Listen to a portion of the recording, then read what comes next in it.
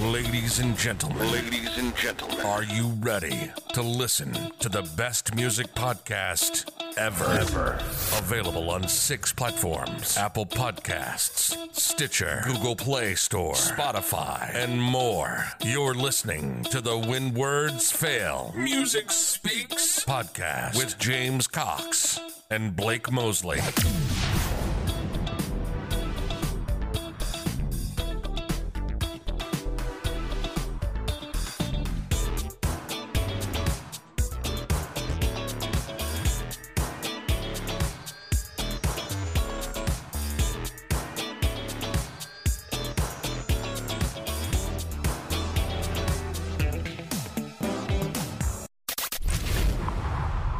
And now, the When Words Fail Music Speaks interview.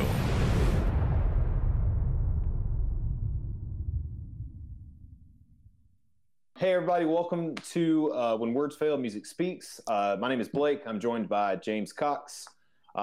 Today we have a special guest for the podcast, Casey Allen. For those of you who don't know who Casey Allen is, I'll be glad to tell you who he is. So he was the former drummer of Southern hardcore band, I guess is the best term. Is that what you guys would consider that? I would say so, yeah. It depends. Like, it's one of those things in the heavy genre that depending on who you ask and you start talking subgenres, you can make some people mad real quick. Yeah, but yeah, I'd say let's go for that. I was like, that seems like the most appropriate way to coin that or use that term right there. But anyway. Southern hardcore band Embracing Goodbye. Casey Allen pulled a Dave Grohl or Aaron Gillespie, however you want to do it. Whenever he started his duet act, Season and Snare. But now Casey is the frontman of the up-and-coming pop group. Again, I don't know if that's what you guys would consider yourselves. I was like, this is pretty poppy. I can get behind this. It's different for sure. It's different. And we'll talk about that. We'll roll into that a little bit. But Heartmouth is the name of the group that he is in now. We're really excited to have him on the show today to talk about that and so much more. So hailing all the way from Raleigh, North Carolina, ladies and gentlemen, welcome Mr. Casey Allen. But I'm full of fight. Been at the top and the bottom. We throw rocks if we got 'em. Yeah, we throw rocks if we got 'em. I remember when you took the last hit and you found a way to look me in the eye. Said that it'll be okay, so just get in the car and drive far away from here. Thanks for having me. Hey, Mr. Casey, what's going on? Yeah, man, this has been a long time coming because I looked back at the message that I sent you about coming on the show, and it was September, and I was like, "Oh, already September?"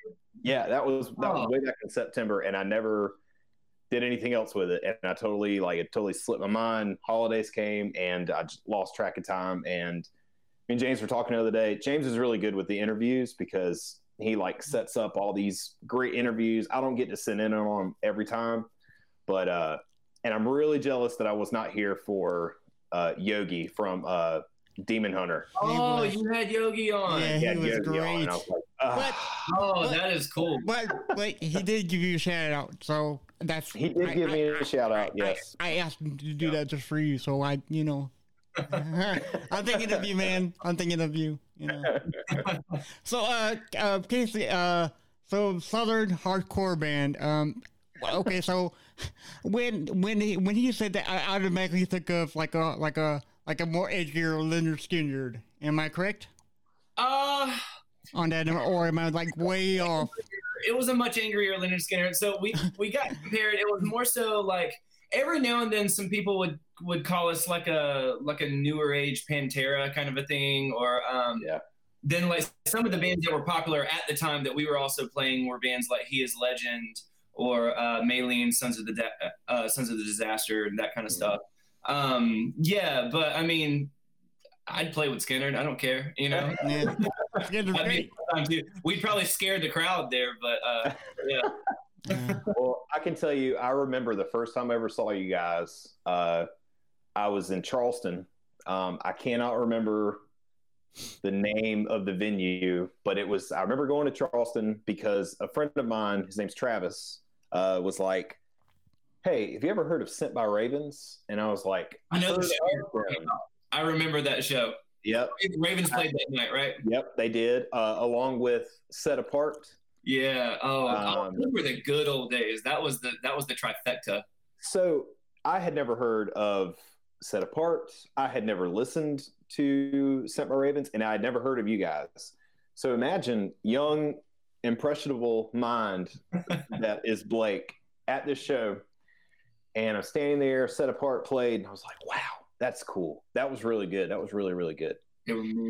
And then you guys come out, and this is before y'all used to intro or walk out to Don't Stop Believing. I can't remember how you guys got started that show. I think right before that we would do like some Johnny Cash stuff. I think we would come out Great. to- Good stuff. That sounds about right. It Good was stuff. something that I was like, interesting. And I see Easy come across the stage, and he's got his overalls on, and I was like, This is gonna be good. and he had no shoes, and I was like, Yeah. this is interesting. He should have been. He wound up having COVID, which was surprising. Oh yeah. But it's surprising because considering how much he went barefoot back then on all these gross stages, that Oh my should have been God, that yeah. made him into coronavirus. But Gosh. Yeah. Yeah. that's- I remember seeing something about that, and I hope he's doing well. I don't know if you've talked to him. yeah, he's fine now. Good. But yeah, dude, you guys got started, and the show, your set was over, and I went to the merch table, and I think it was Brian that was working the table that night, and Paul was up there too. I remember it was Paul because I was like, the dude's hair is just, this is back when it was like way long. Yeah, he looked like Jesus, man. For real, he looked like he should have been in like a. He was rock star Jesus. Yeah, for real. But you guys had a shirt that was like, it said "Embracing Goodbye shoots lightning out of guitars." Like, I'll take one of those, please. So I bought the shirt. He threw in the CD. It was Rock and Roll Ain't Dead, and so I was like, "This is awesome. This is like my new favorite band." Sent by Ravens played. So I was like, these are three bands that I just discovered in one night that I am now infatuated with. This is a whole new level for me. My music taste is expanding. And I wore out that album. And then you guys came to Harmony Church in Sumter, where I live. That was like a huge gym that we played, right? That show. Right. I remember. And the power kept going out. Yeah, that's right. So I had worn out your first album front to back over and over and over again. You guys didn't play a single song from that album except for Jezebel, but you threw in the Mr. Brightside cover into it, and I was like, this is amazing. But the songs you guys were playing, I was like, this is also amazing. I'm going to go to the merch table and buy this album. So I bought Evolution, and that was when I met Patrick. And so Patrick also sold me a shirt and the CD. And I remember the power kept going out at that show, which was incredible. And it made for a good time because everybody just went along with it and just kept singing. And it was packed out, man. Yeah. At a church. Like, it was cool. Like, and then I saw you guys for your final show in South Carolina. It was in Hartsville. I remember that. At another church. This is a funny story, and I have to tell it. And if my wife listens to this, she's probably going to kill me. But there was a girl I was dating at the time that I had already promised to take to that show, and we broke up the night before. Oh, man. Did you still take her? I still took her because I was like, look. You took your ex to a show. Oh, tell me, too, that she had never been to like a heavy show. She had. Kind of, sort of. I think she had, but I don't think she was a huge fan of it. So I was like, all right, look. You know, like the first time anybody ever goes to a heavy show, it's like, it's cool, but at the same time, you're kind of scared for your life.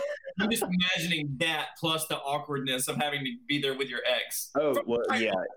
Yeah. So That's kind of rough. I felt bad, and I was like, look, if you want to still go, we can go. Like, I mean, it's like, all good, I but got the we're tickets. done. So I got the car. Let's just go right now. No. I got the tickets, Needless baby. to say, it's an awkward ride there. It's an awkward ride back home. Anyway, Yeah. so that was over with, and then you know, you guys kind of disbanded. You did the reunion show. I think it was in Raleigh. Yeah, 2014. Yeah. Yep, and that was incredible just because it had been so long, and like, you know, you guys mixed up older stuff, newer stuff.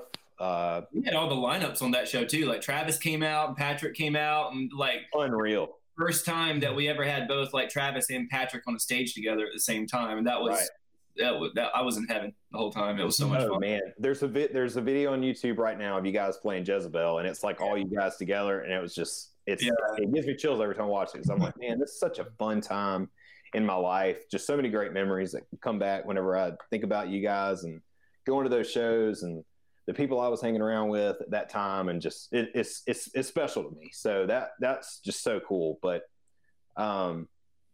once you started expanding and you started, you know, Embracing the Bible was over, you started announcing you were doing Season and Snare. I was like, oh, this is cool. And then I listened to it and I was like, Casey's got like an angelic voice. You do. For somebody that can just rip on the drums so hard. He's got a great voice. This is so cool. And it was neat because I learned about all the different instruments that you could play. And I was like, he really is like a Dave Grohl. That is the highest compliment I think I've ever gotten. I don't know that I'm worthy for that, but I appreciate it. No, he's beyond worthy, dude. It is incredible. And then when you announced you were doing Heartmouth, got me excited because like, oh, this is cool. I'm following everybody as much as I can. Yeah. And when you put out Worth It, and we played it on my other podcast, Not Religious, I had several people message me and was like, hey, what was the name of that that song that you played again? And I was like, well, we played like 3 because we always like do. So which one is it? I'm like, wait a second, you got to specify. And it was cool. There was a lot of people that got turned on to Heartmouth through that episode that we did. So that's awesome. Thanks for playing it on there too. Yeah, of course, man. It's a good song. It really is. Thank you. But James, do you want me to take this first now that I'm done ranting and gushing over him? Just for like nostalgia's sake, I had a memory coming back because you said the first EG show you ever saw was the Charleston show. Yeah, and I have very fond memories of that show, which makes it even better that was the first time you ever saw us, because I remember. So bringing it back to Easy, he was having a bad night that night. He had just gotten a new bass. Mm-hmm. And we opened that set with Jezebel. Mm-hmm. I think, we opened with Jezebel that night. And Easy had like a new bass, and he could not get any of his gear to work right. He was having a bad night. All of his gear was working right. He couldn't get sound out of it. So like right when it's near the beginning of the song where we had that breakdown in there, that part. And Easy, first song in, took his new bass and just started smashing it, and just, pieces flying everywhere. JJ from Ravens, he had like a piece, he had to like dodge it like the Matrix, pick up at him and stuff. And like I remember seeing everybody on the front row just being like, who are these guys? Thinking that we do every show, which was not. He was just really frustrated that night, and he just demolished all of his gear first song in. And then in true Easy fashion, we got time to play the second song out of a whole set, and he's like, I don't have a bass to play. I don't know what to do. Oh, gosh. No, I had no idea that was going on. It seems like I do remember something like that happening, and that might have been one of those things that made me say, what am I doing here? But I love it. Yeah, I can't go to Charleston or think about Charleston without thinking about Easy just like hurting people in the crowd from bass flying everywhere. Something Anyway, else I do remember. I just had to say that. No, you're good. Something else I remember from that show too that stood out to me was Paul got up there, and after a few songs in, he was like, "In case you guys didn't know, fat is the new black." And then you guys just started like ripping into something. I was like, "I love these guys. Yeah. This is great." And I remember like on the way home, Facebook statusing, and I just put "fat is the new black," and like It was awesome. tons of likes. I was like, "Only if you were there." Oh man. So at what age did you start playing music or singing? Was it an instrument, or what was your introduction to that? Yeah, so when I turned 11, my birthday and Christmas are 3 days apart. So it was either my birthday or Christmas, but I just turned 11 or it was Christmas, one or the other. My parents randomly got me a drum set. I'd never asked for one. I'd never really played music as far as I know before. You know, I was convinced at that point I was still going to grow up and be a Power Ranger. But music came in and that kind of took over instead. So, you know, maybe Power Ranger's still in the Eventually. somewhere.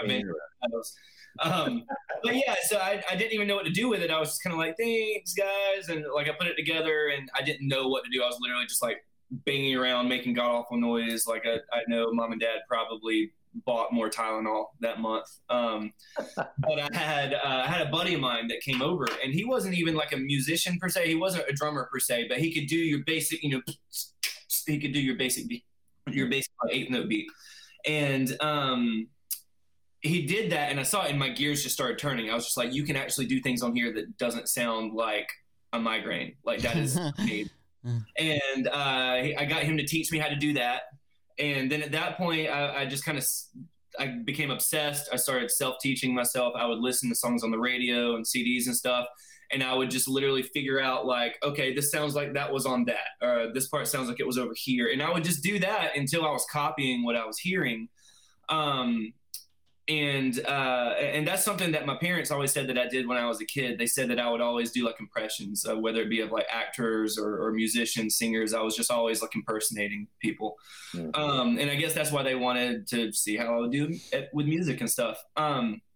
I started taking drum lessons from Ivan Hampton. He was, remember like Luther Vandross, like R&B from the 80s and stuff. Yeah. He was Luther's drummer, and he does work with like Beyonce, Usher, like all these R&B cats, like Crazy in Love by Beyonce, like that's him on drums on that song. Oh wow! And he decided to settle down after Luther Vandross died. His wife lived in Clayton, which is like maybe 20 minutes from me. And so there's a music studio there, and he was offering lessons. So I was like, yeah, I'll take lessons, cool. And he taught me like a lot of other foundational stuff. But honestly, like I only took lessons for probably about 2 years because I was an angsty little emo kid that wanted to play loud rock and roll all the time. And he had me doing more like, you know, bossa nova, samba, a lot of Latin grooves and stuff that actually makes you a good musician, you know? At the time, I was like, no, I just want to thrash. Like I was listening to everything, you know? So I quit, and I was telling myself, you know, like I want to play really technical music on drums. So like either play jazz or play metal. And like the emo kid that I was, like I was drawn to metal.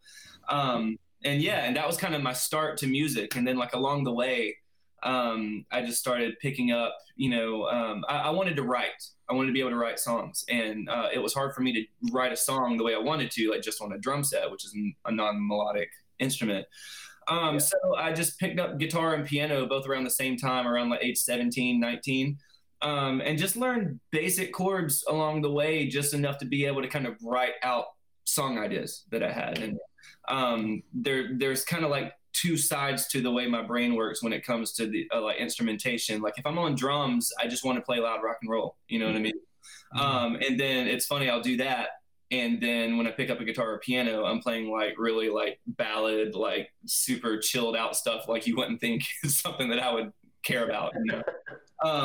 So it's fun to be able to just like be an animal behind drums and just like throw my body all over everywhere. And then just pick up a guitar and just do the whole like singer songwriter kind of a thing, you know? And then along the way there, just naturally, I got to where I was wanting to record all the time. But I didn't have a lot of money. And so I couldn't always afford like studio time. And I had friends along the way that had studios that are like, look, just like, do session work for me on drums when I need you.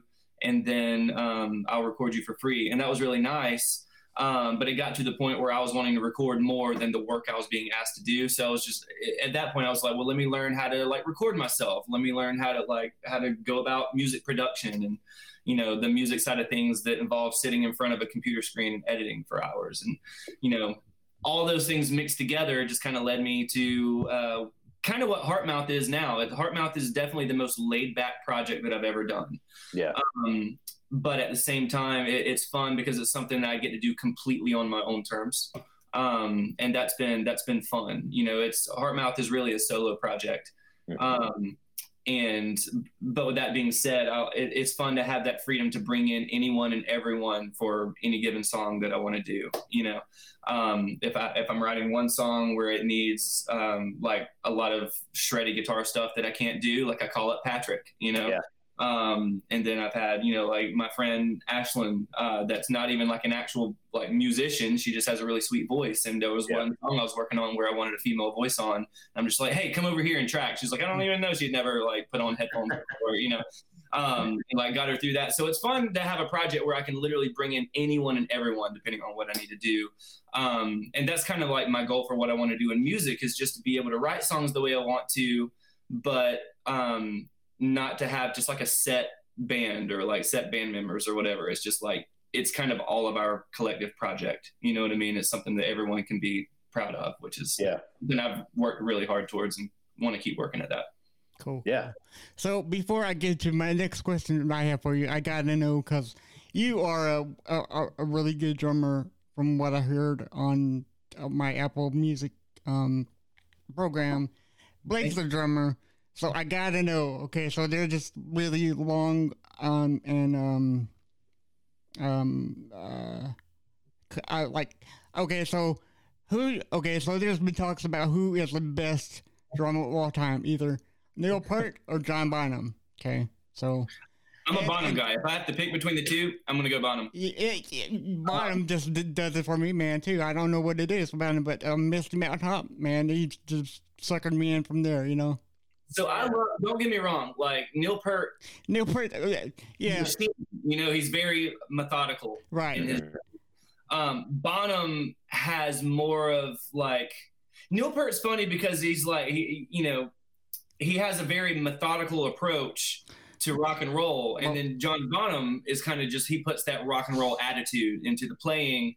And I just always related to that more. Like I grew up listening to a lot of The Who, so like I love Keith Moon. Like that's oh my god, big thing that made me want to like go crazy on drums when I'm behind drums, because you never saw Keith Moon where he wasn't just like, he was like Bigfoot blurry. Right, It's like he was always moving so fast that he was. I was like, I want to do that, you know. It's like I want to be Animal from the Muppets, you know. It's like that powerful, dude. Animal from the Muppets was based on Keith Moon. Real life dude, real life animal right there, you know. But so we're going to take you back all the way to your high school days. Sure. So you ready? All right. It's been a while. Let me get in the time ball. There you go, dude. Okay, so as you were growing up and as you started your lifelong journey with music, in your high school days, did you have any aspirations to start a band in high school, or was it way later that you was like, okay, I learned the drums and the guitar, so you know, what was it like later life, or did you start in high school? That's essentially what I'm asking you. So this is going to be a story that's going to make me seem like a terrible person, but fun. That's never good. Yeah. So I started drumming when I was 11 and stuff, and then I got obsessive, you know, like I said earlier. So like in high school, really the only extracurricular things I ever did in high school was like I ran track and cross country. So I would do that, and then at that point I would come home and I would hurry up and either do my homework as fast as I could, or I was just like, it's just homework. We don't have to do that. What's a C, you know? And I was practicing drums. C is passing. Yeah, C is passing, you know? So let it ride. Yeah. So no shame there. Who needs A's? A's are for quitters. Kids watching this, don't be like me. But no, so I would spend literally 6 to 7 hours a day just up in my parents' attic practicing drums. Like, no exaggeration, that would be at least 6 hours a day. I was obsessed. So this would have been my late sophomore year going into my junior year. I had a buddy of mine And he played guitar, and we were like best friends, right? And we wanted to start a band, but it was one of those things. It was just me and him, and we never made it out of my attic. You know, we wrote like 2 songs or whatever. But we had like a big falling out. I don't even remember what the falling out was over, but we had some, you know, high school drama falling out. And I remember right before we had our falling out, we went to go see, there was a show nearby, and there was a lot of heavy bands playing. And at the time, I'd never listened to heavy music at all. Like for me, heavy music was like Switchfoot just released The Beautiful Letdown. That was heavy, you know? No, that's why, like, Reanimation by Linkin Park was the first CD I ever bought. Good CD. So, yeah. Good CD. Yeah. It was what? It's a fantastic CD. Oh, yeah. So I grew up on, like, Linkin Park and Switchfoot, and even though those are 2, like, different attitudes. But I'd never been to, like a metal show. Like with screaming and stuff. And the headliner that night was a band called Embracing Goodbye. And Seth fell in love with Embracing Goodbye and wanted to start writing music like that. Well, we had our big falling out. And one thing that he said that stuck with me, he said that you will never amount to anything in music. And a week and a half later, I tried out for his favorite band and I got in. And sure did, didn't you? Yeah, so I started playing in Embracing Goodbye in high school, and I've been doing music full time for a living ever since, and nothing else. So, cheers. I wouldn't consider that a bad. That doesn't make you a bad person at all. I think No. I think all that was just motivation. It was definitely motivation, yeah. Yeah, and you took it, man. I mean, that's funny. And the thing is now, like, there's no hard feelings about the guy. Like, we haven't really talked much since, but there's no bad blood, I'm sure. Yeah. You know, high school is high school, you know. But it is fun that, like, even like throughout the years, even like through my 20s and stuff, like I just turned 31.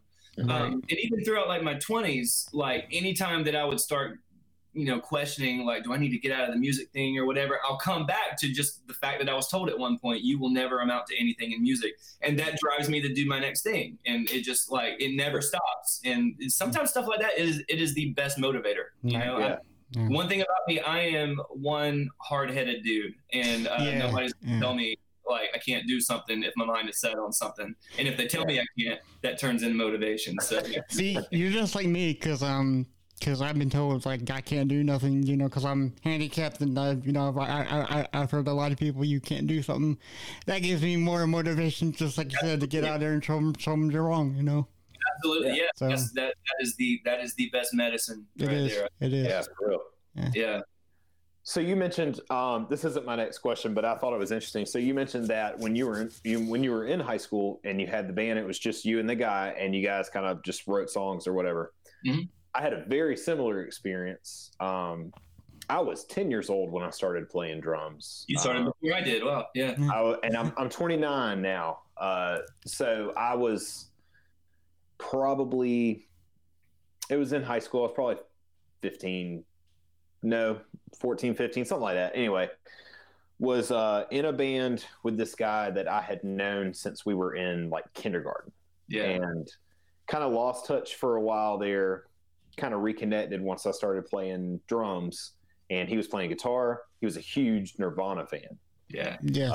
Looked up to Kurt Cobain, lived by Kurt Cobain, like it just everything Nirvana, right?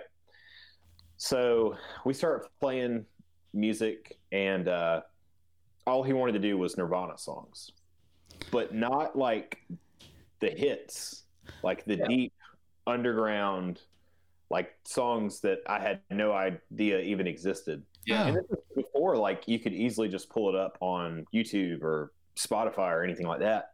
You had to really dig deep to find these songs. So I was like, how do you even discover this? So we started playing music and started writing songs, and they sounded a lot like these underground Nirvana tracks.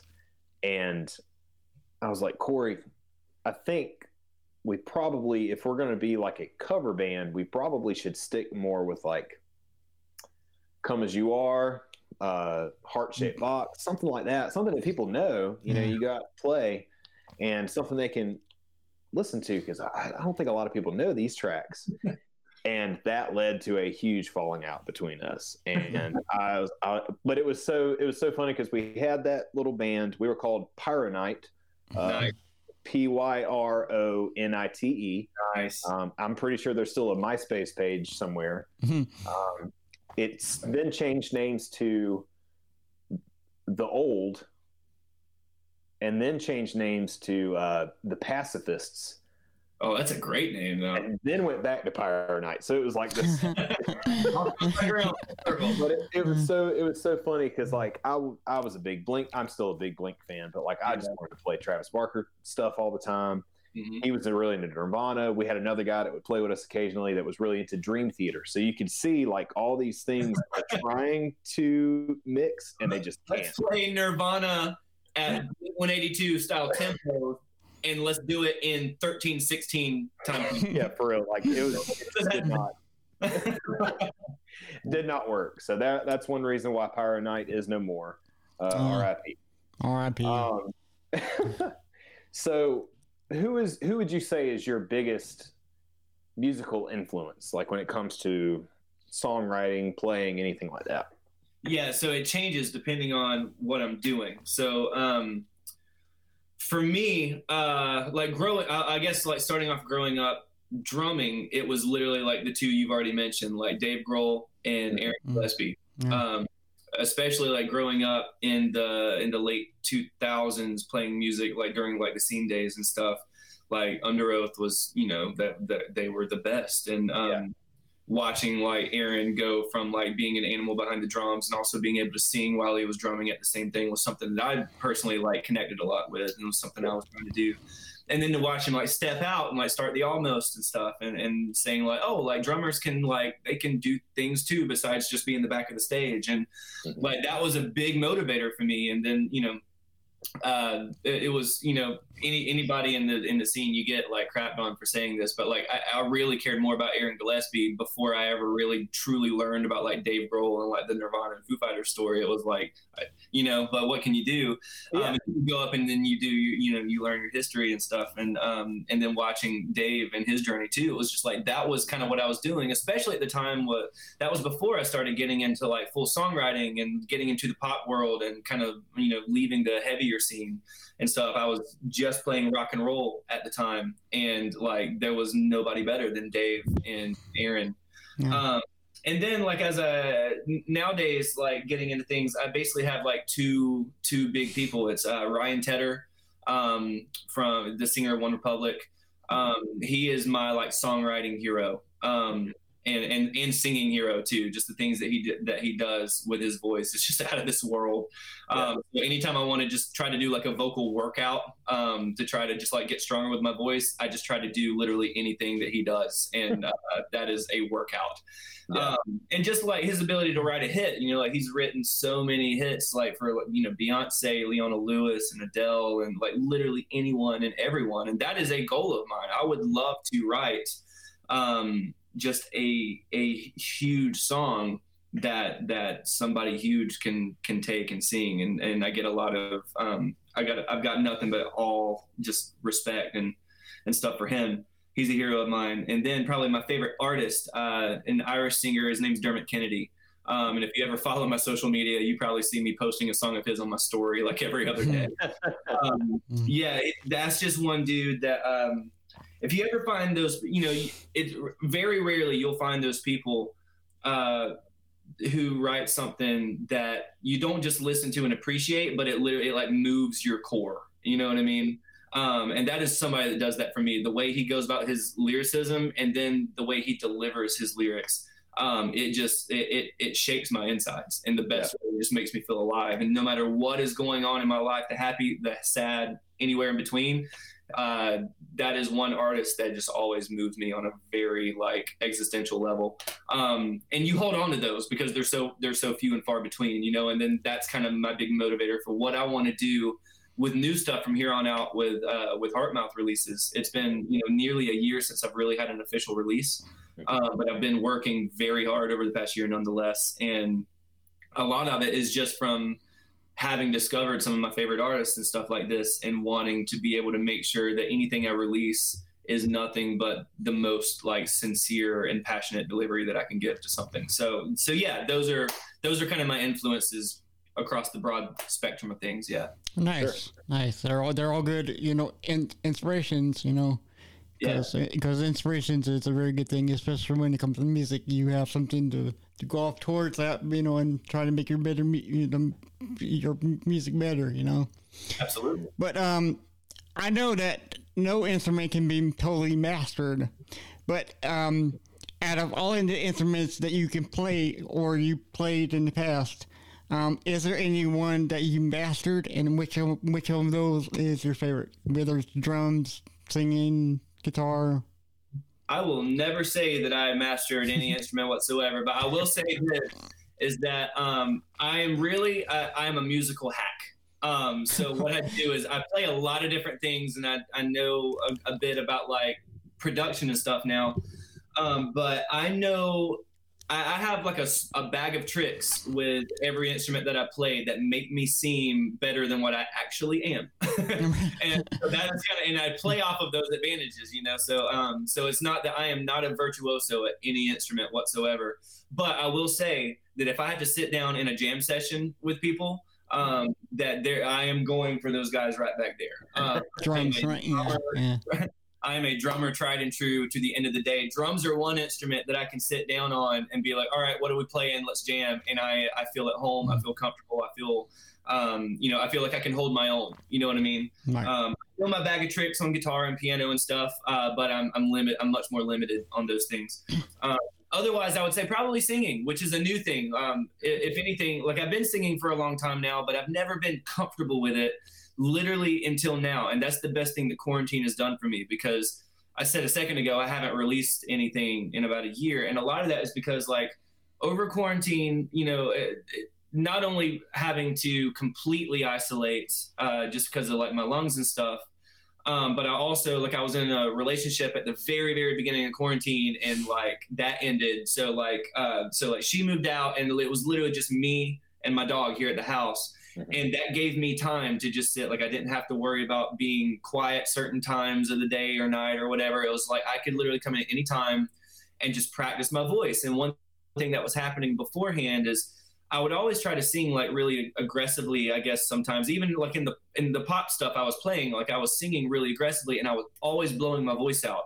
I could be really happy with the way I was sounding for like one session or one show or something, and then I would go 2 days after and like would not be able to open my mouth and speak. And that had to change. And that's one thing I really started working on a whole lot over quarantine, is just kind of changing the way I sing to be more healthy with singing. And now it's really nice to be able to, most of the time anyway, I'll go and I'm doing a lot of like top line vocal work for artists all over the world now. Nice. And so I'm constantly like, there'll be multiple times per week where I'm doing vocal sessions that last, 3 hours at a time. And it's really important to me now to be able to do that and be able to not only hold out for those 3 hours, but then to also wake up the next day and be able to do it again, Right. So yeah, singing has been like that's a new thing for me to say that I feel comfortable doing it. But yeah, I would say to answer your question, bring it back. I'm giving you really long answers. I'm sorry. Oh, that's fine. That's great. So yeah, that's great. Yeah, drums and singing are the two things that I feel most comfortable with now. Okay, so now that you said that, I have another question that has a two-parter for you. Okay, so if I came in, I'll keep the answers in under 20 minutes a piece. No, man, take your time. Take your time. So if I came in and I'm like, okay, I want to learn how to play drums, what's the first thing you would teach me how to play with the drums? It would not even be anything to do with the drums. We would practice making sure you can tap your head and rub your belly at the same time. Okay. And then just with your hands and be able to do that. And coordination. That's right. Yeah, okay. Coordination, for sure. That comes before even touching a pair of drumsticks. Okay, same question, but with singing. Breathing. Same thing. Before you even try to match it up. Yeah, same thing. Yeah, right. Yeah, absolutely. It would just be about breathing the right way, because singing, so much of how to actually get, whether it be range or tone, comes from the way you're positioned and the way you're breathing and stuff. So we would do some breathing exercises. And what I do a lot of times is something that I was taught, is to lay down flat and put a book on your stomach and breathe. and watch the book rise and fall. And that's the same way we need to breathe when we sing, which is the way that if you watch a newborn baby breathe, that's the way they naturally breathe. Like we naturally breathe that way. And over time we develop bad habits and we breathe like this up in our shoulders and stuff. And that affects our tone and our range and stuff in a negative way. So yeah, half of that is just learning how to breathe right, which sounds dumb, but no, I mean, if it works for you, then that's going for your client too. Yeah. So definitely thanks for that. Anytime. Is that the orange crush kit back there, by the way? It is. You remember that thing? Yeah. I remember it. Yeah, but right out of the frame there is my Gretsch kit from the Embracing Goodbye days. So they're both in here still. I remember the reunion show. You played that crush kit, and so Don't Stop Believing was over. That was done, and I think it was Genesis you guys started with. Yeah. And I was like, oh yes.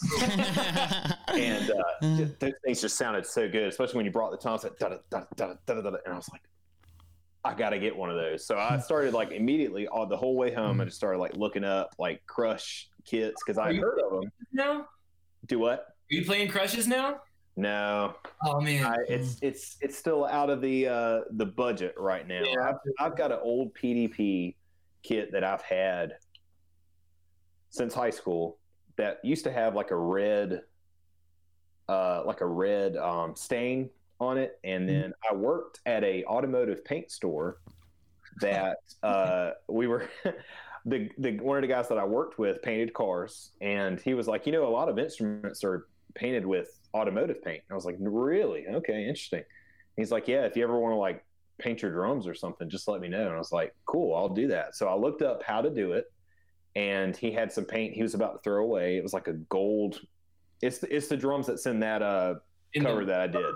Yeah. So it's that's just like a PDP like FS or FX kit, whatever it is. They don't make them anymore. It was like $400. You have the only one like it with the automotive paint job on it, man. That's awesome. That's me.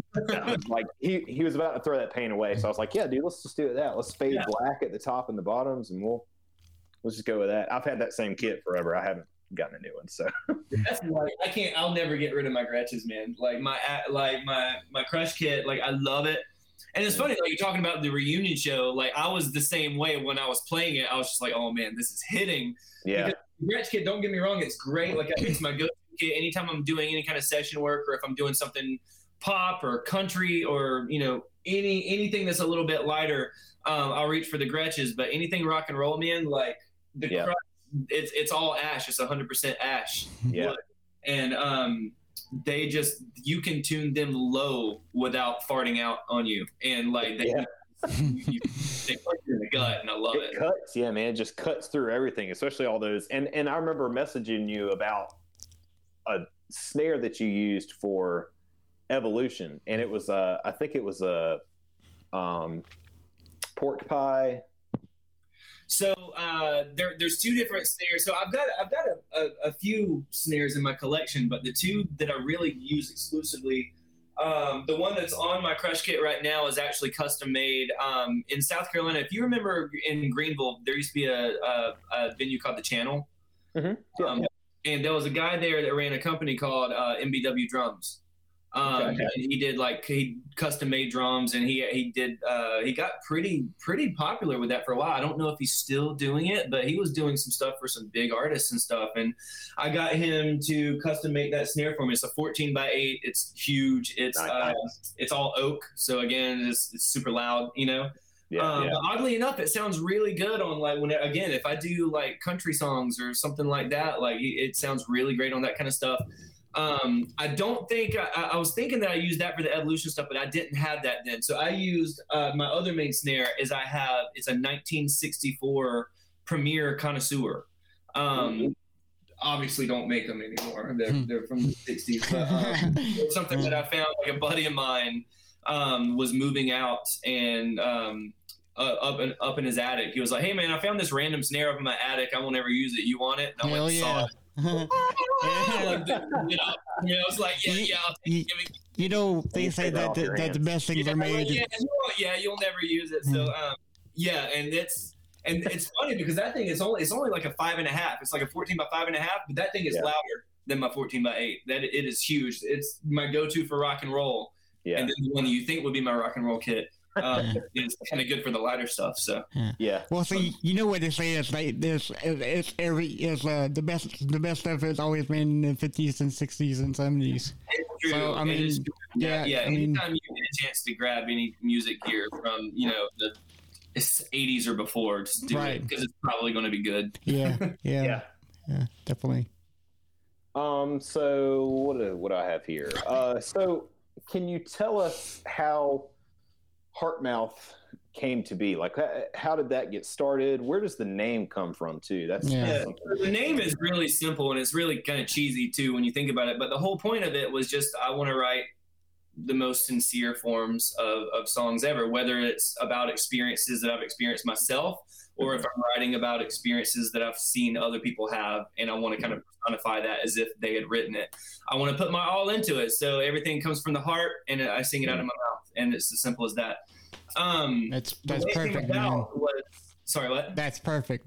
Oh, thank you. That name is perfect. Yeah, and so the way it came about was after Season and Snare had ended. So the thing about Season and Snare is the girl that I had that duo with, we were in a relationship and we dated. So naturally, like when we broke up, it kind of forced the band to break up too, I guess. At least at the time. Like we're friends again now and it's cool, and we always joke about like, we actually released a song like last year, I think, under the Season and Snare name and stuff. So it's a lot less awkward now, but at the time it was that naturally went away too, and it was just I was forced into being in a position where I was just like, all right, what's my next move with music, and I'd come from playing in bands and stuff, from Embracing Goodbye to I had a band with some buddies of mine called Bird in the Hand at one point. I remember that.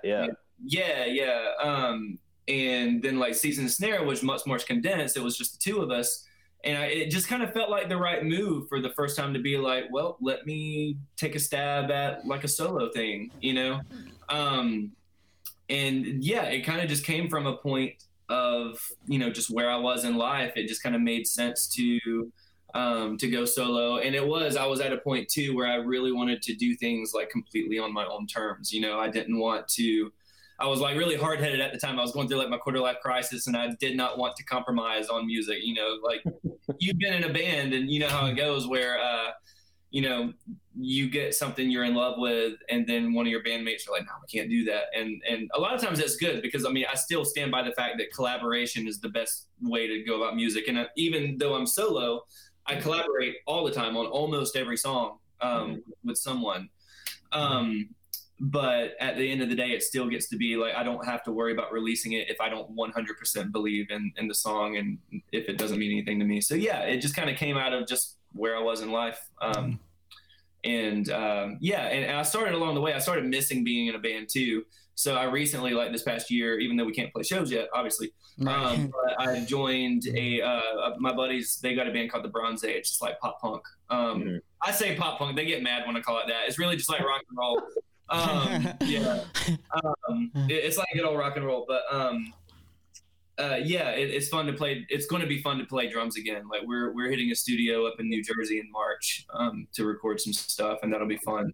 I'm doing like Heartmouth is my baby. It's my main thing, but yeah, it is going to be fun to be able to kind of go and thrash on the drums again. So yeah.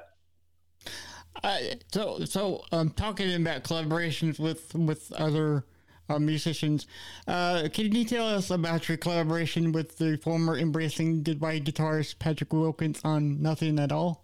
Yeah. So basically, like a couple of questions ago, I was talking about how like the whole point of Heartmouth was to be to just create a community of whatever musician or whatever sound that I wanted to do for any particular song that I was working on. I wanted to be able to bring in whoever I wanted for it instead of having to just kind of stick with like, okay, well, this is the guitarist in this band or this is the keyboardist in this band, and so it has to be them. I want to be able to bring in whoever I want whenever I want. Yeah. And I was writing that song back then. That was like, I think 2018, I think is when I did that song. And I was riding through and I got to this bridge section, like right before this bridge, and there was this high note that I hit, and it went into just what felt like to me wanted to be a super like 80s style guitar solo, like just get really extra with it. And like when I was producing it, I was just thinking like, this has Patrick's name all over it. Yeah. So I called him up and I was like, hey man, do you want to do, and I couldn't even finish my sentence. He was like, yep, I'm down, send it to me. Nice. Nice. Like, literally, like, and you know Patrick, like he is a machine, and but he's also so humble too. And like he sent something back. It was not long. I want to say it was the same day or day after or something like that. It was very little turnover time. And he sent me back something. He's like, hey man, here's like an idea. Just tell me what you know. Tell me what you like, what you don't like. We'll fix it and stuff like that. And like he sent me like the first thing, and I'm like, that's it. I'm using it. Like, thank you. And yeah, that's how that came to be. Is just I'll listen to a track that I'm working on, and that track needed some really like shreddy 80s style like guitar soloing in there, and it had Patrick's name written all over it, and he was down to work on it, so it worked out. Nice. I love watching his videos, man. He just like, and like to see him get into it the way that he does. His alien fingers, man. I tell him all the time he's shitty because his palms are like the same size as mine, but his fingers come out to like here. Oh God. Yeah. He's got like a 20 foot range stretch. On the guitar. Well, see, Jimi Hendrix had long fingers too, and he was like he is the greatest guitarist ever, I think. You know. Yeah, so, he's up there. Yeah. I mean, Yeah, for real. Absolutely. Are there any plans to collaborate with any other guys from Embracing Goodbye, or is Patrick the only one that you've ever collaborated with? Yeah, well, me and Easy, we're constantly working on things together, and well, as of recently, so we had gotten to the point where he was coming over semi-regularly, either to work on like some Heart Mouth stuff or some Bronze Age stuff, and then I had to start quarantining a little extra hard when things got bad, like in my neck of the woods. Yeah. And then he got COVID. He got put in the hospital for a bit with it, and then so I haven't seen him in a while.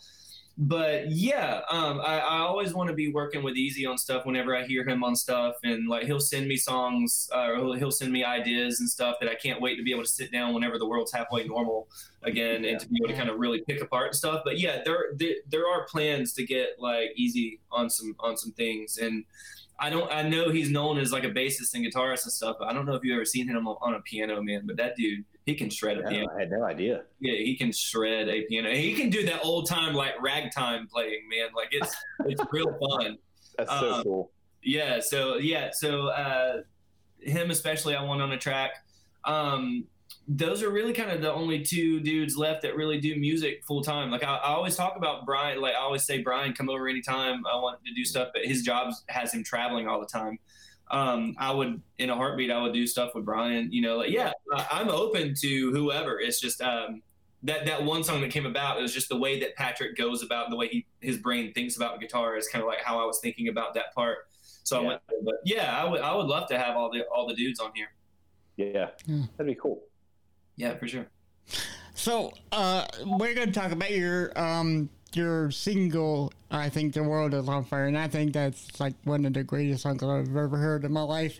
Not just saying that, it's a really telling song today, but I was watching the video over and over and over today, and first time I watched it, I'm like, okay, well, there's a song coming up. It's going to be a great song, right? It's going to be like a mellow song. Nope.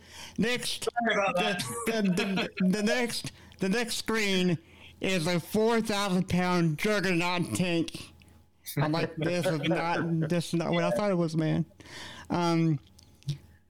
So, for me, I think this is a telling song about today's situations that we're living in now. But the question that I have for you is, in the song, you said that I don't think I can live without you, right? So is someone telling you, is that song about a person or about the whole situation of the whole world right now?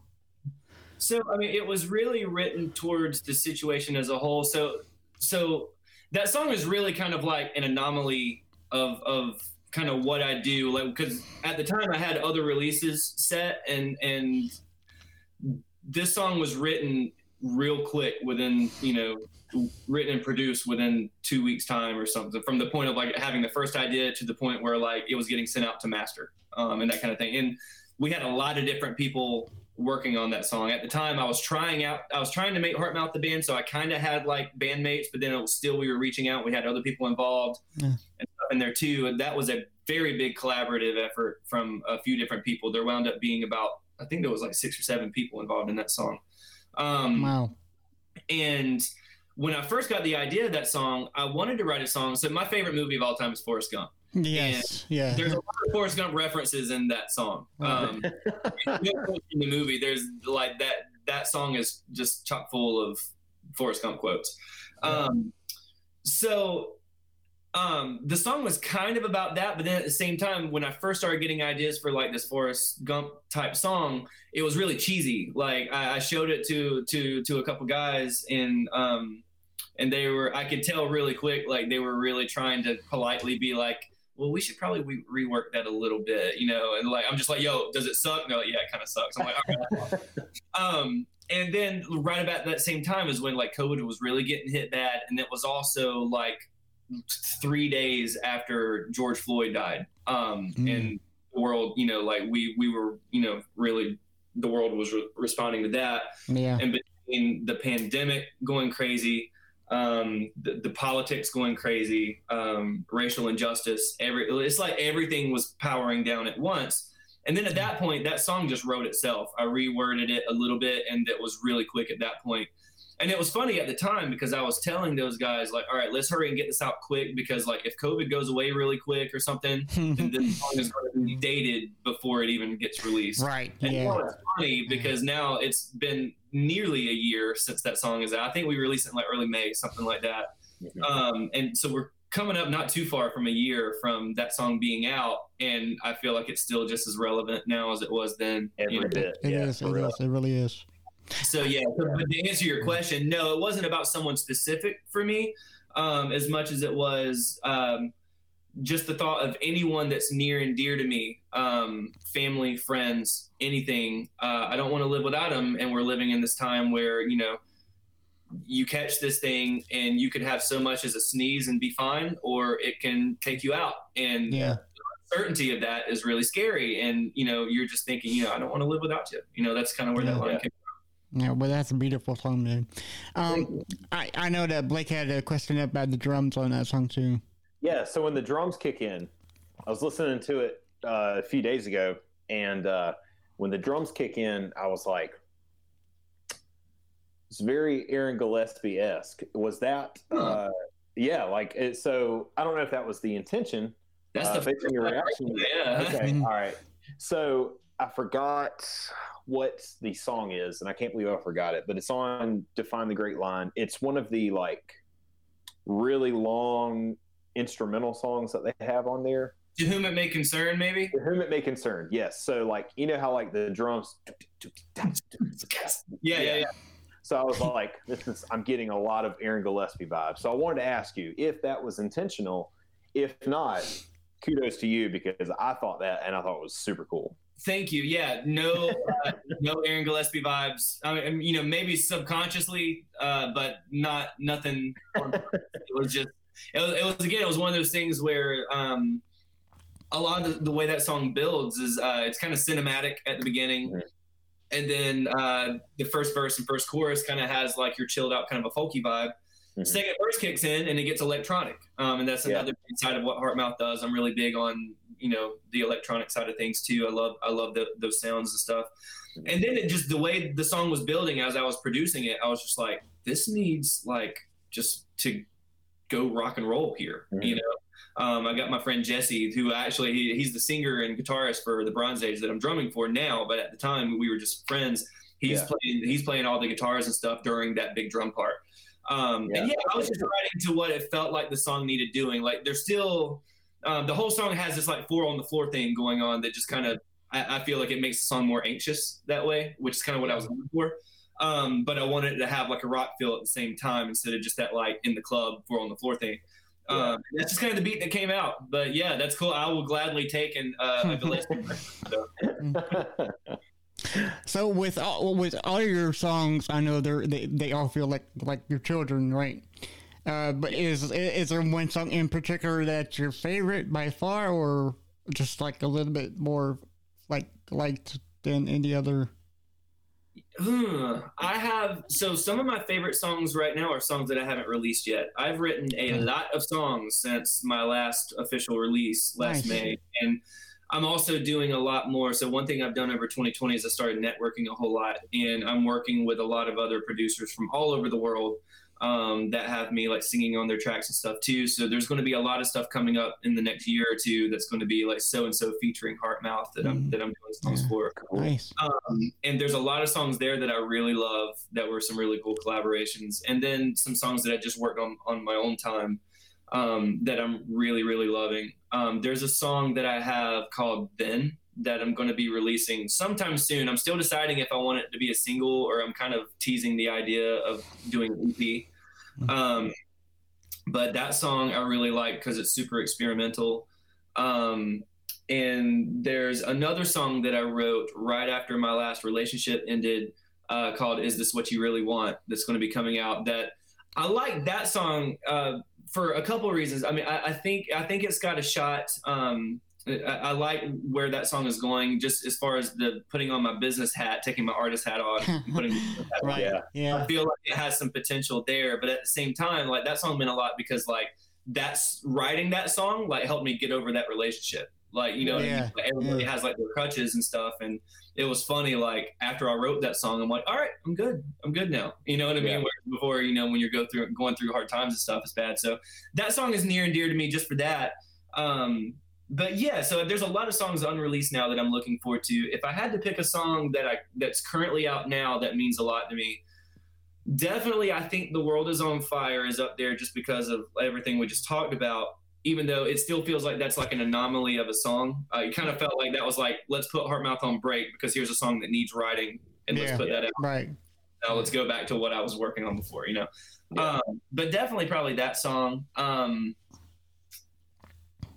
It's hard to say, man. Yeah, if I had to pick, I'm just going to say that song. But yeah, I think I'm more excited right now over some of the stuff that I haven't released yet. It's kind of like a whole new chapter of kind of stuff I'm going for. It's got a little bit of a different sound. I feel like I've gotten a lot better at production and writing and mixing and stuff since then. So it feels like it's going to be like a real level up from the stuff that's out right now. Awesome. Can't wait to hear it. That's going to be fun. Yeah. I hope so. Yeah. That's the one thing is like I try not to get too attached to my songs now because a song is yours until you release it, and once you release it, that's not your song anymore. That's your song. You know what I mean? Yeah. Right. Your song, and anybody else who listens to it, and it's not up to you to decide if it's a good song or not anymore. You know.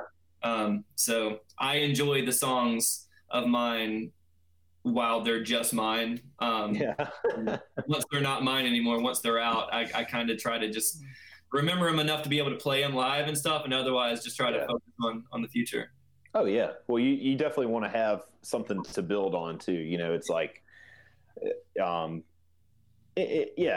you're not alone in that. I've heard a lot of people say the same thing. Like, the song's out. It's time to move on. I got to work on the next thing. So, what is speaking of that, what does the writing process look like whenever you're putting your music together? Yeah. So, it kind of changes depending on like if it's just something that I'm doing all myself or if it's something that I'm working on like other producers and stuff with that can change a little bit. But if I'm doing my own thing, typically it kind of depends. So I try to test myself in different ways. I'm actually taking Ryan Tedder's songwriting masterclass as we speak. It's like a month. Oh, cool. Nice. I'm learning a lot of new things from that too. But most of the time, if I'm just doing things for myself, I will wait until I have something inspire me. I'll be like in the shower or something, and a melody line will come into my head or a certain set of words will come into my head. And then that will spark a writing session, and I'll usually write something around that, and then the song kind of builds around that. And at that point, the song kind of takes care of itself for me. You know what I mean? Yeah.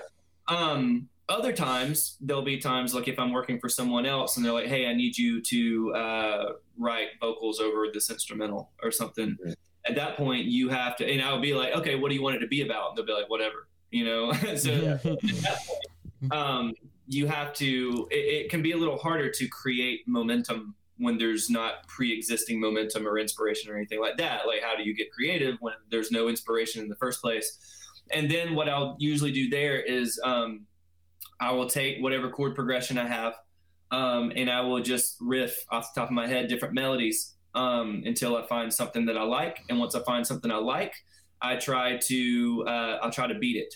I'll go through a few other times, and I'll either try to beat it and find something I like better, and then that turns it into the melody, or I can't beat it and I like what I did the first time, and I'll stick with that. Either way, I'll know that way. And then at that point, a lot of times you'll be writing melodies and just gibberish will come out. You'll be humming it first, and maybe like a little random word here or there comes out, until eventually you make just enough of a foundation of something to where at that point you can listen to what the song's trying to say, and then it kind of writes itself. I have a very hippie approach to music, thinking that songs, like, it's our job to like do the bare minimum of like, okay, let's write a chord progression and like a word or two, and then at that point just listen to what the song's trying to say. I believe it already exists in this like alternative like dimension surrounding us, and we're just like figuring out all the puzzle pieces to put together to figure it out. So I try to, no matter what, whether I'm doing something from scratch for myself or for somebody else, I try to do the bare minimum of my own thing until I figure out what the song is trying to do. And then it's really important for me to get out of my own way and let the song breathe how it wants to. So. Right.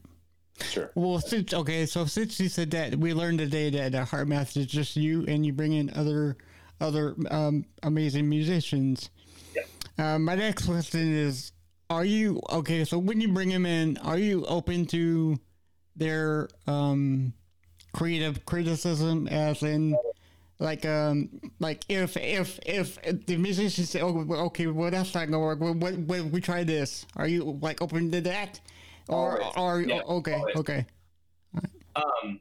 So again, even though I'm, like, kind of doing my own thing, you know, the best music, 9 out of 10 times anyway, the best music happens with collaboration. That's, you know, what is the point of music to begin with? You know, like, music is one of the very few things in the world that everybody from all different corners of the world, different belief systems, non-belief systems, sexes, orientations, whatever, that's something we can always like listen to. And even if it's a different language that we don't know what the actual words are, the music can move us in the same way. Right. Music is meant to be a collaborative thing, to either create or to experience.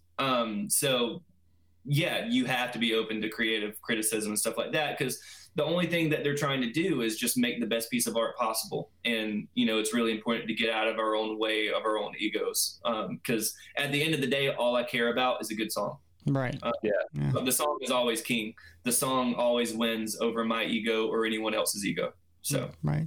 Well, it's funny that you mentioned that, because about several days ago, I was looking at over on YouTube, and I saw the Metallica song "Side by True" sung by another band that did not speak English. I didn't know what they were talking about, but I knew exactly what they were talking about at the same time. You know.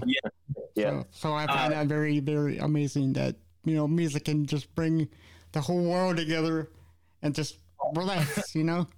Absolutely, and again, like, call me a nerdy white guy, but I love Bon Iver, and if you ever listen to Bon Iver lyrics or whatever, like, I'm not convinced he even knows what the heck he's talking about.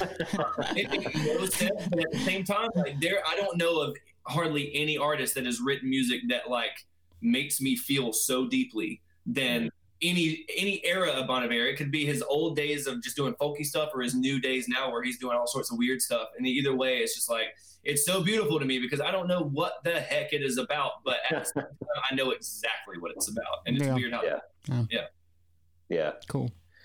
So we've talked about it briefly, because, you know, a lot of musical acts are impacted by COVID in the sense of they can't play live shows right now. Mm-hmm. Some of them use that to their advantage, and it's like, okay, well, during this time, I'm going to write, do whatever.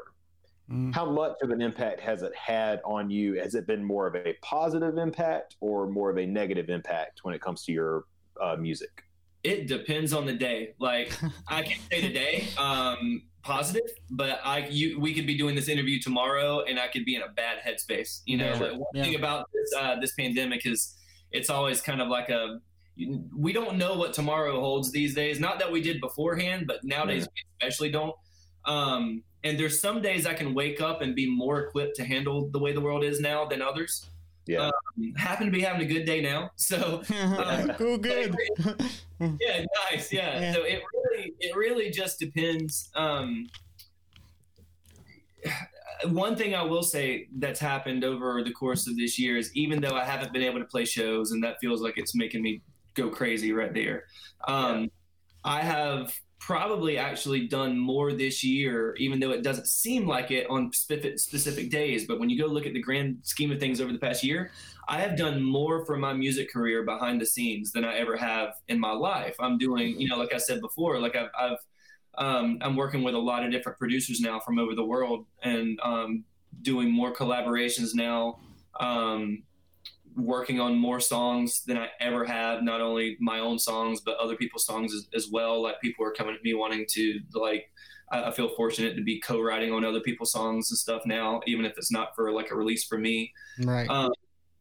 And yeah, I've done more networking and made more connections this year than I ever have in my life. Nice. Even though I haven't released a song officially since May, and so who knows when I'll get to play a show again. Yeah. I spend 19 out of 24 hours a day in this room right here.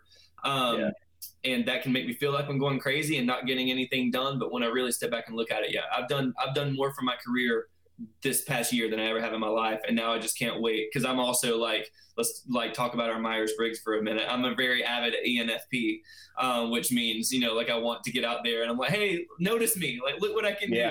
It sucks, but it's like I need praise, just love me. But so there's been none of that this year, really. This year has kind of been this year is a character development season, and the next season, hopefully, some main characters get some cool things to happen. Yeah. Yeah, because I know that bands can't go out and tour anymore. Well, at least yet, But Avatar, I'm not sure if you heard the band, but if you have, then that's great because they're an amazing band. They have a what is it called? Virtual live concert, right? Yeah. So are you planning on doing one of those yourself, or are you just focused on writing more and releasing them? It's fun you asked that because I actually just confirmed earlier today I'm going to be doing a virtual show. I wish I knew more details just yet because it's really fresh, but it's going to be I think either next week or the week after on a Thursday. Cool. You're going to be next Thursday or the Thursday after. Okay. Keep track of my Instagram and I'll have official results. But okay, cool. Yeah, cool. It's basically going to be me and my buddy John Sierra. He's got he has his own project too. And we're going to be doing a virtual show. He's going to be doing the show out of his house, and then me out of here. And it's going to be kind of like those Nashville style Riders in the Round type things. Cool. So he'll play a song, and then I'll play a song, and then back to him, back to me, and that kind of thing. And then we're going to be talking about the origins of the songs and how we go about songwriting, similar to how I talked about it with you. Yeah. And just how these songs came about and the inspiration for them and that kind of thing. So that'll be a fun thing. So yeah, that'll be an Instagram live within the next couple of weeks. So yeah, nice. We're looking out. Awesome, amazing. So do you have any music guilty pleasures? Of any kind? I don't, because I am not guilty about anything I listen to. If you look at my daily I get roasted for this all the time, and I don't even care, because if you look on my Spotify at my daily drives or daily mixes or whatever, it'll literally be 1 minute, with the heavier music right now. I am so into a band called Spiritbox. I don't know if you've heard of it. Yes. Spiritbox is awesome, yeah. Spiritbox is my thing, and then the very next song that will come on is Exile by Taylor Swift, and I do not care. And then there's anything and everything in between. Yeah, I don't believe in guilty pleasures. If you like it, don't be guilty about it. Yeah. There you go. That's a good way to look at it. Yeah, because I have a very eclectic music catalog in my Apple Music, and it goes from like Children Bodom to 99 Problems by Ice-T, and and those things are like two very ends of the whole spectrum, you know. Yeah, So I totally understand where you're coming from. If you like it, you like it. You know, dig it. Yeah. I was with my buddy Mike the other day, and we were showing because we were introducing each other to new music. He introduced me to Spirit Box. Yeah. That he gets the cool points for that because the Spirit Box are really heavy and stuff, and that's the cool thing. And then I introduced him. What he wound up really liking it too. That like right now I'm really into this artist. She's like a young artist. She's like from London. She's like this 21-year-old like singer songwriter. Her name's Holly Humberstone. Okay. But she's got those kind of like heavy vibes to her music. Not heavy like sounding, but just like lyrically heavy. Just like it gives you that same feeling like listening to old like Radiohead and Bon Iver, that kind of stuff. I compare it to like Dermot Kennedy, that kind of stuff. They're just like you listen to your music and it makes you just feel things. You know what I mean? Exactly. And that's what I like show him. He's like, how'd you find like this person? Like I'm just like, I don't know how I found her. I think it was like an Instagram ad or whatever because I probably also like Taylor Swift and Lorde and stuff like that. Yeah. I probably got that thing. I checked it out and I fell in love with it. So like I have no guilty pleasures. I will listen to anything and everything. The only thing you have to really sell me on is country. I'm really picky about my country. I either love it or I hate it. Okay, and, so you gotta like Johnny Cash. That's a given right there. We go okay. All right, good. We can remain friends, dude. Legend. Johnny Cash is the man, dude. Yeah. So whenever I started dating my wife, her name is Allie. Whenever me and Allie started dating, we merged once we started getting serious, started talking about getting married, we merged our Apple Music accounts. And it's so funny because it's dun dun dun. But what is cool about it is like I'll get in the car, phone automatically starts shuffling through music, and it'll play whatever my normal stuff, and then like a power ballad will come on, and it'll be like Chicago or something, and I'm like, I'm not changing it. This is a good song, and I just keep driving, and then whatever Slayer, whatever comes on, and I'm like, Slayer. Up to like getting older, or maybe just the times are changing, or some kind of combination of the two. But remember back like when we first met each other, like during the scene days, and like EP was a thing, that sort of thing. You had to be real picky. Like if you're in a car with your friends, pressure is on when it comes to what comes on. It's too. Sure. You got to play what is cool, and that was the thing. And then now, like I can be playing a song that's considered cool, and then next could be a song that's like I would like compared to my friend. They'll go to change it, and I'm like, don't you dare! don't. Right? Yeah. The song is on my recommended for a reason. That's right. Yeah. We'll be just a bunch of hardcore kids, and I'm like, you're going to sit here and listen to Evermore, and you're going to get it. Well, okay, so since we're talking about this, I gotta ask you this before we go to Blake's question. But on this podcast, it's called When the Words Fail, Music Speaks, right?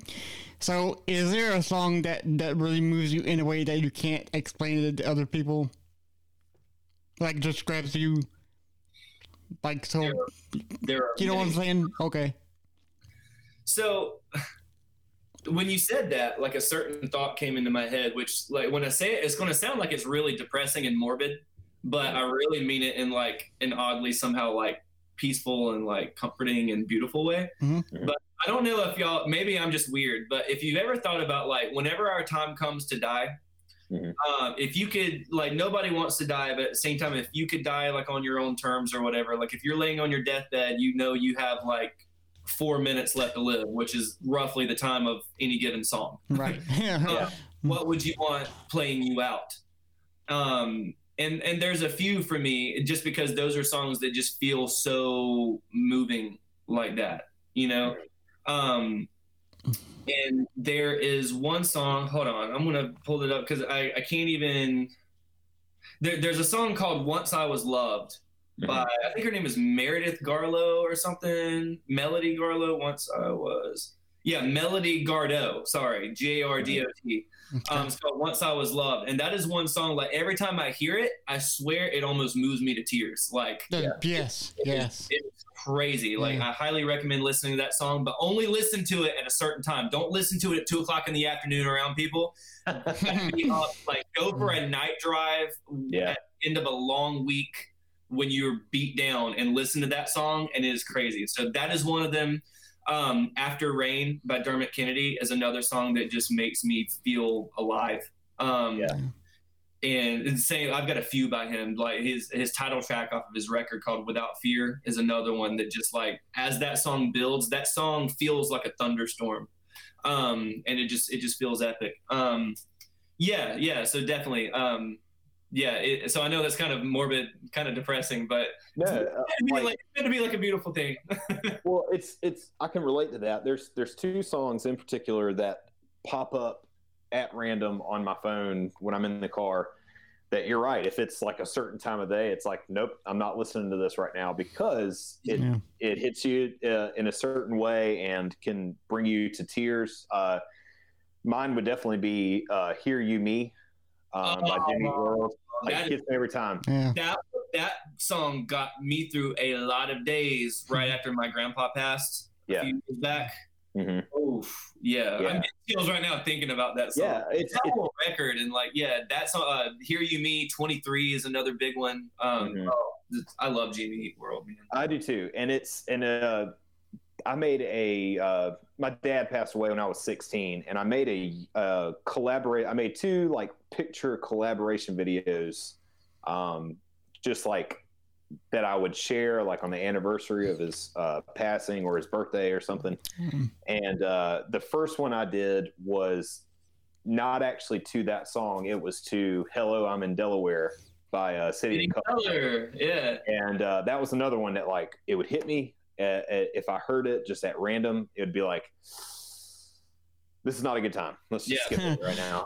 And then I made another one too, Hear You Me. So like those songs, and my mom really likes those songs too. You're just trying to wreck people's lives when you play. I know. Sorry. like a photo, plus that song, you're just trying to drown out the room, man. Yeah, it's those are tough to listen to, but I would have to say that those are some of my favorite songs ever. And it was really sweet of my wife I came home from work one day, and it was around the time of my dad's like birthday, and she had that guitar right there, and she was sitting there just playing out the chords to Hear You Me, and then she started singing it, and I just like sat on the couch and just kind of like sulked for a minute. Dude, that's goals right there. That's a good wife. That's a good wife, dude. Hell yeah. Oh yeah, that's goals right there, man. And a lot of it too is like, not only like, because the song, you ever feel like, and again, maybe it's just because I have a very weird relationship with music. Like I personify music, and if music were a lady, I would marry her. Oh yeah, that is how I feel about music. Like I'm literally in love with music. And sometimes like when you have those really heavy hitting songs that just like move your soul, not only do you not want to listen to them at certain times of the day because like, hey, like I got work to do right now, like let me not be like crying in the club right now. Also, right. Like respect to the song too. It's just like, because of this time of day, like I'm not going to disrespect this song by playing it right now. I'm not going to play this song where I know the song is not going to get the respect that it deserves to have right now. Sure. You know what I mean? Yeah. It's like, it's a mutual thing. Oh, absolutely. If I'm in a mood and I need to get it out of my system, it's like, all right, I'm going to shut myself off from the world right now. And then you just hear the opening, just the opening to Hear You Me gets me. I'm like,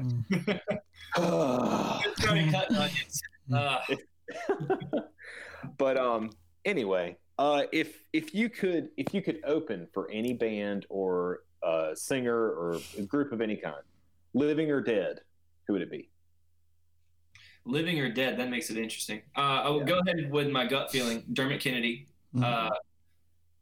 possibly even Louis Capaldi. I feel like that would be a really good time. I'm trying to think of dead musicians that I would love to play with. I think that I mean, it would obviously be amazing to open for like the Beatles when they were all alive. You know what I mean? Like that would be a crazy thing. I don't know if I've ever written music that would belong on a bill with them, but just them would be awesome. I know last year I sang the national anthem at Dorton Arena in Raleigh, and that was a stage that that Jimi Hendrix played at one time. And just even though he was dead, just being and like the kind of feeling that gave me as an artist to even be standing on the same stage performing as a legend like that, just like it gave me chills. It's a very humbling experience and stuff like that. So possibly even stuff, you know, something like him. I don't know. There's too many I could say that I share with you. Yeah. But yeah, first thing that comes to mind is probably Dermot Kennedy. Nice. Cool. I feel like he would work with what I'm actually doing right now. Who would be like, that could be like something that I feel like is a tangible thing to work towards. Yeah, absolutely. And just use that motivation. Use that motivation all the way back from high school. Exactly. You're never going to amount to anything in music. Right. Show them what you got, you know. Yeah, for sure. So we have two more questions, and we'll let you go because I know you're tired. It's almost 12 here. 12 night. Yeah. I don't know about y'all. I'm a night owl, so I'm good. Dude. I can't sleep until like 2 o'clock, you know, in the morning. Yeah, I don't wind down my nights. I will wind down sometime in between 2:30. There you go. Luckily, I'm not I would love to be a morning person, but I'm not. But luckily, with my career, there's hardly ever a reason for me to be up too early. So I usually wind down around 2 a.m. and I usually start waking up around 10. Oh, nice. Yeah. Okay, that's not a bad schedule, you know. So, well, you've told us you were writing some songs. So, how far do we have to wait to hear those songs? Or is it gonna be next month or like next year? It won't be next year. Okay. There is a chance that you'll hear some of my like featured songs where they're not necessarily all Heart Mouth, but like I've been working a lot with a lot of like electronic producers doing top lines for them and stuff. There's a good chance you'll start seeing those maybe next month, if not next month, definitely the month after. As far as like personal songs of mine, like just complete Heart Mouth stuff. Again, I'm deciding on if I want to do an EP or keep doing the singles thing. From a business perspective, it makes sense to do singles. But there's a collection of songs I have right now that feel like a collective story. And I'm debating on an EP. So I wish I had an answer for you that was a little bit more concrete than that. That's fine. It definitely will not be next year. Probably won't be next month, but it shouldn't be too much longer after that. Well, I understand that it takes a good while to produce music. So, you know, I mean, please don't, you know, don't rush me, you know. Yeah. You know, there's some songs right now that are done, and even like I was going to release throughout 2020, and like again, like when everything started happening in the world, like the COVID stuff, the George Floyd stuff. I kind of canceled a lineup of things I had right now because it just felt like it felt like I needed to be quiet right now. Like there's bigger fish to fry in the world than people needing to hear my music, you know? And I just want to wait until it feels right to release. So there's songs ready to go right now, but I want to do it when it feels right. But at the same time, you can't wait forever because like if you wait for things to feel right, then you'll never get done. You know what I mean? That's part of the thing. Yeah. But yeah, I mean, you'll definitely hear some stuff. Like it's almost February. You will absolutely hear some new stuff from me before spring gets here. Cool. Perfect. I don't know if you listen to a lot of podcasts, but Matt and Toby from Emory have a podcast called Bad Christian, and they kind of do their little updates of what's going on with the band on some of their episodes. And they talked about that one time about how it's easier to do the singles just little by little, and then boom, just drop an album. And it's like everybody already knows it, but still like, yeah. So I feel you on that. It's singles are a great way to constantly, work the algorithms on Spotify and stuff like that. And the more music you release, you'll work those algorithms depending on the kind of response that you get for it. Yeah. One thing about it though, like there is more work in a way that's involved in singles, because the thing is, like, if you're really going to release music, you need to do it the right way. So you need to schedule, you try to land exclusive premieres, you need interviews, you need press. You got to, submit to playlist after playlist after playlist. You got to do all these things to get your music out there. When you release an EP or an album, even though they're harder to make in the long run, the releases are a lot easier, because it's like you can kind of, you're promoting all the songs at once as one collective work. Right. Whereas when you're releasing singles, you need to be releasing technically about every 6 to 8 weeks. So it's like lather, rinse, repeat all over again. The minute that you get done with a press campaign, it's time to start the next, because really you need to allow, by the time you start uploading songs to your distributor to release, ideally you need to actually wait about 6 weeks before you even release it. And about, the 3 weeks or so leading up to release day, you're trying to get exclusive premieres, you're trying to get, press and that kind of thing. And then you're still doing other press releases about it for at least 2 to 3 weeks after the actual release. And then by the time that time's done, it's kind of already it's time to start announcing the next song. So it's a lot more work actually releasing singles in a way when it comes like from things that don't have stuff to do with the music directly. Right. But so there's not an album in the works for me right now, because it just doesn't make sense for me to do an album right now. But I am thinking about doing an EP, possibly a 5-6 song EP. So I'm just still kind of weighing out options on if I want to do that or just still do singles and stuff like that. But yeah, either way, there'll be some music coming from me by spring. Nice. Cool. Nice. Cool. So where can our listeners who maybe haven't heard of you yet, where can they check you out to find some music, follow you on your social media and things like that? Yeah, so pretty much across the board, you can find me at Heartmouth Music. I see my handle is below my name right here. If you, I'm probably on Instagram more than anything. Instagram's kind of my thing. But yeah, at Heartmouth Music across the board, and then literally anywhere you listen to music, you can find what I've got released. Spotify, Apple Music, iTunes, if that's your thing, Google Play, Deezer, Tidal, all the things. So what's the best service that you found that people cater towards more, whether it's Spotify or Apple Music? Spotify's the coolest. Okay. Yeah. Spotify's the main one that everybody goes to, I would say I think Apple Music sounds a little bit better. But Spotify is just cooler. Can't beat it. Well, we do really appreciate you coming on. Like Blake said, it's been a while since to try to get you on, but I really enjoyed this conversation with you. That's my fault. Yeah, thanks so much for having me. Yeah, no worries. I know you said it was like September. I swear, like I blinked and now it's my brain is still in last March. So it's all good, man. September doesn't seem like any time. Cool. Thanks so much for having me. I really appreciate it.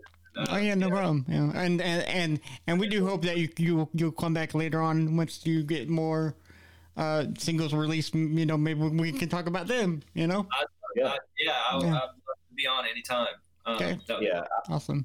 I would love to do like a follow up, like with anybody that we've interviewed at post COVID. Shows are happening again. Yeah. What is the feeling of being able to be on stage in a crowd of people again? I'm sure it's just going to be an amazing feeling. So I can't wait. It's like I said earlier, like I'm kind of like a feral cat right now. Like you're going to have to work to domesticate me again, but at the same time, I cannot wait until I can. There you go. Well, Casey, thanks again, man. Really appreciate it. Stay safe out there. And thank you guys for listening and watching this video. And everybody stay tuned for more content coming soon. Make sure you go check out Heartmouth. And we will catch you guys next time. See ya. You've been listening to the When Words Fail, Music Speaks podcast. Stay tuned for more. And thank you for listening.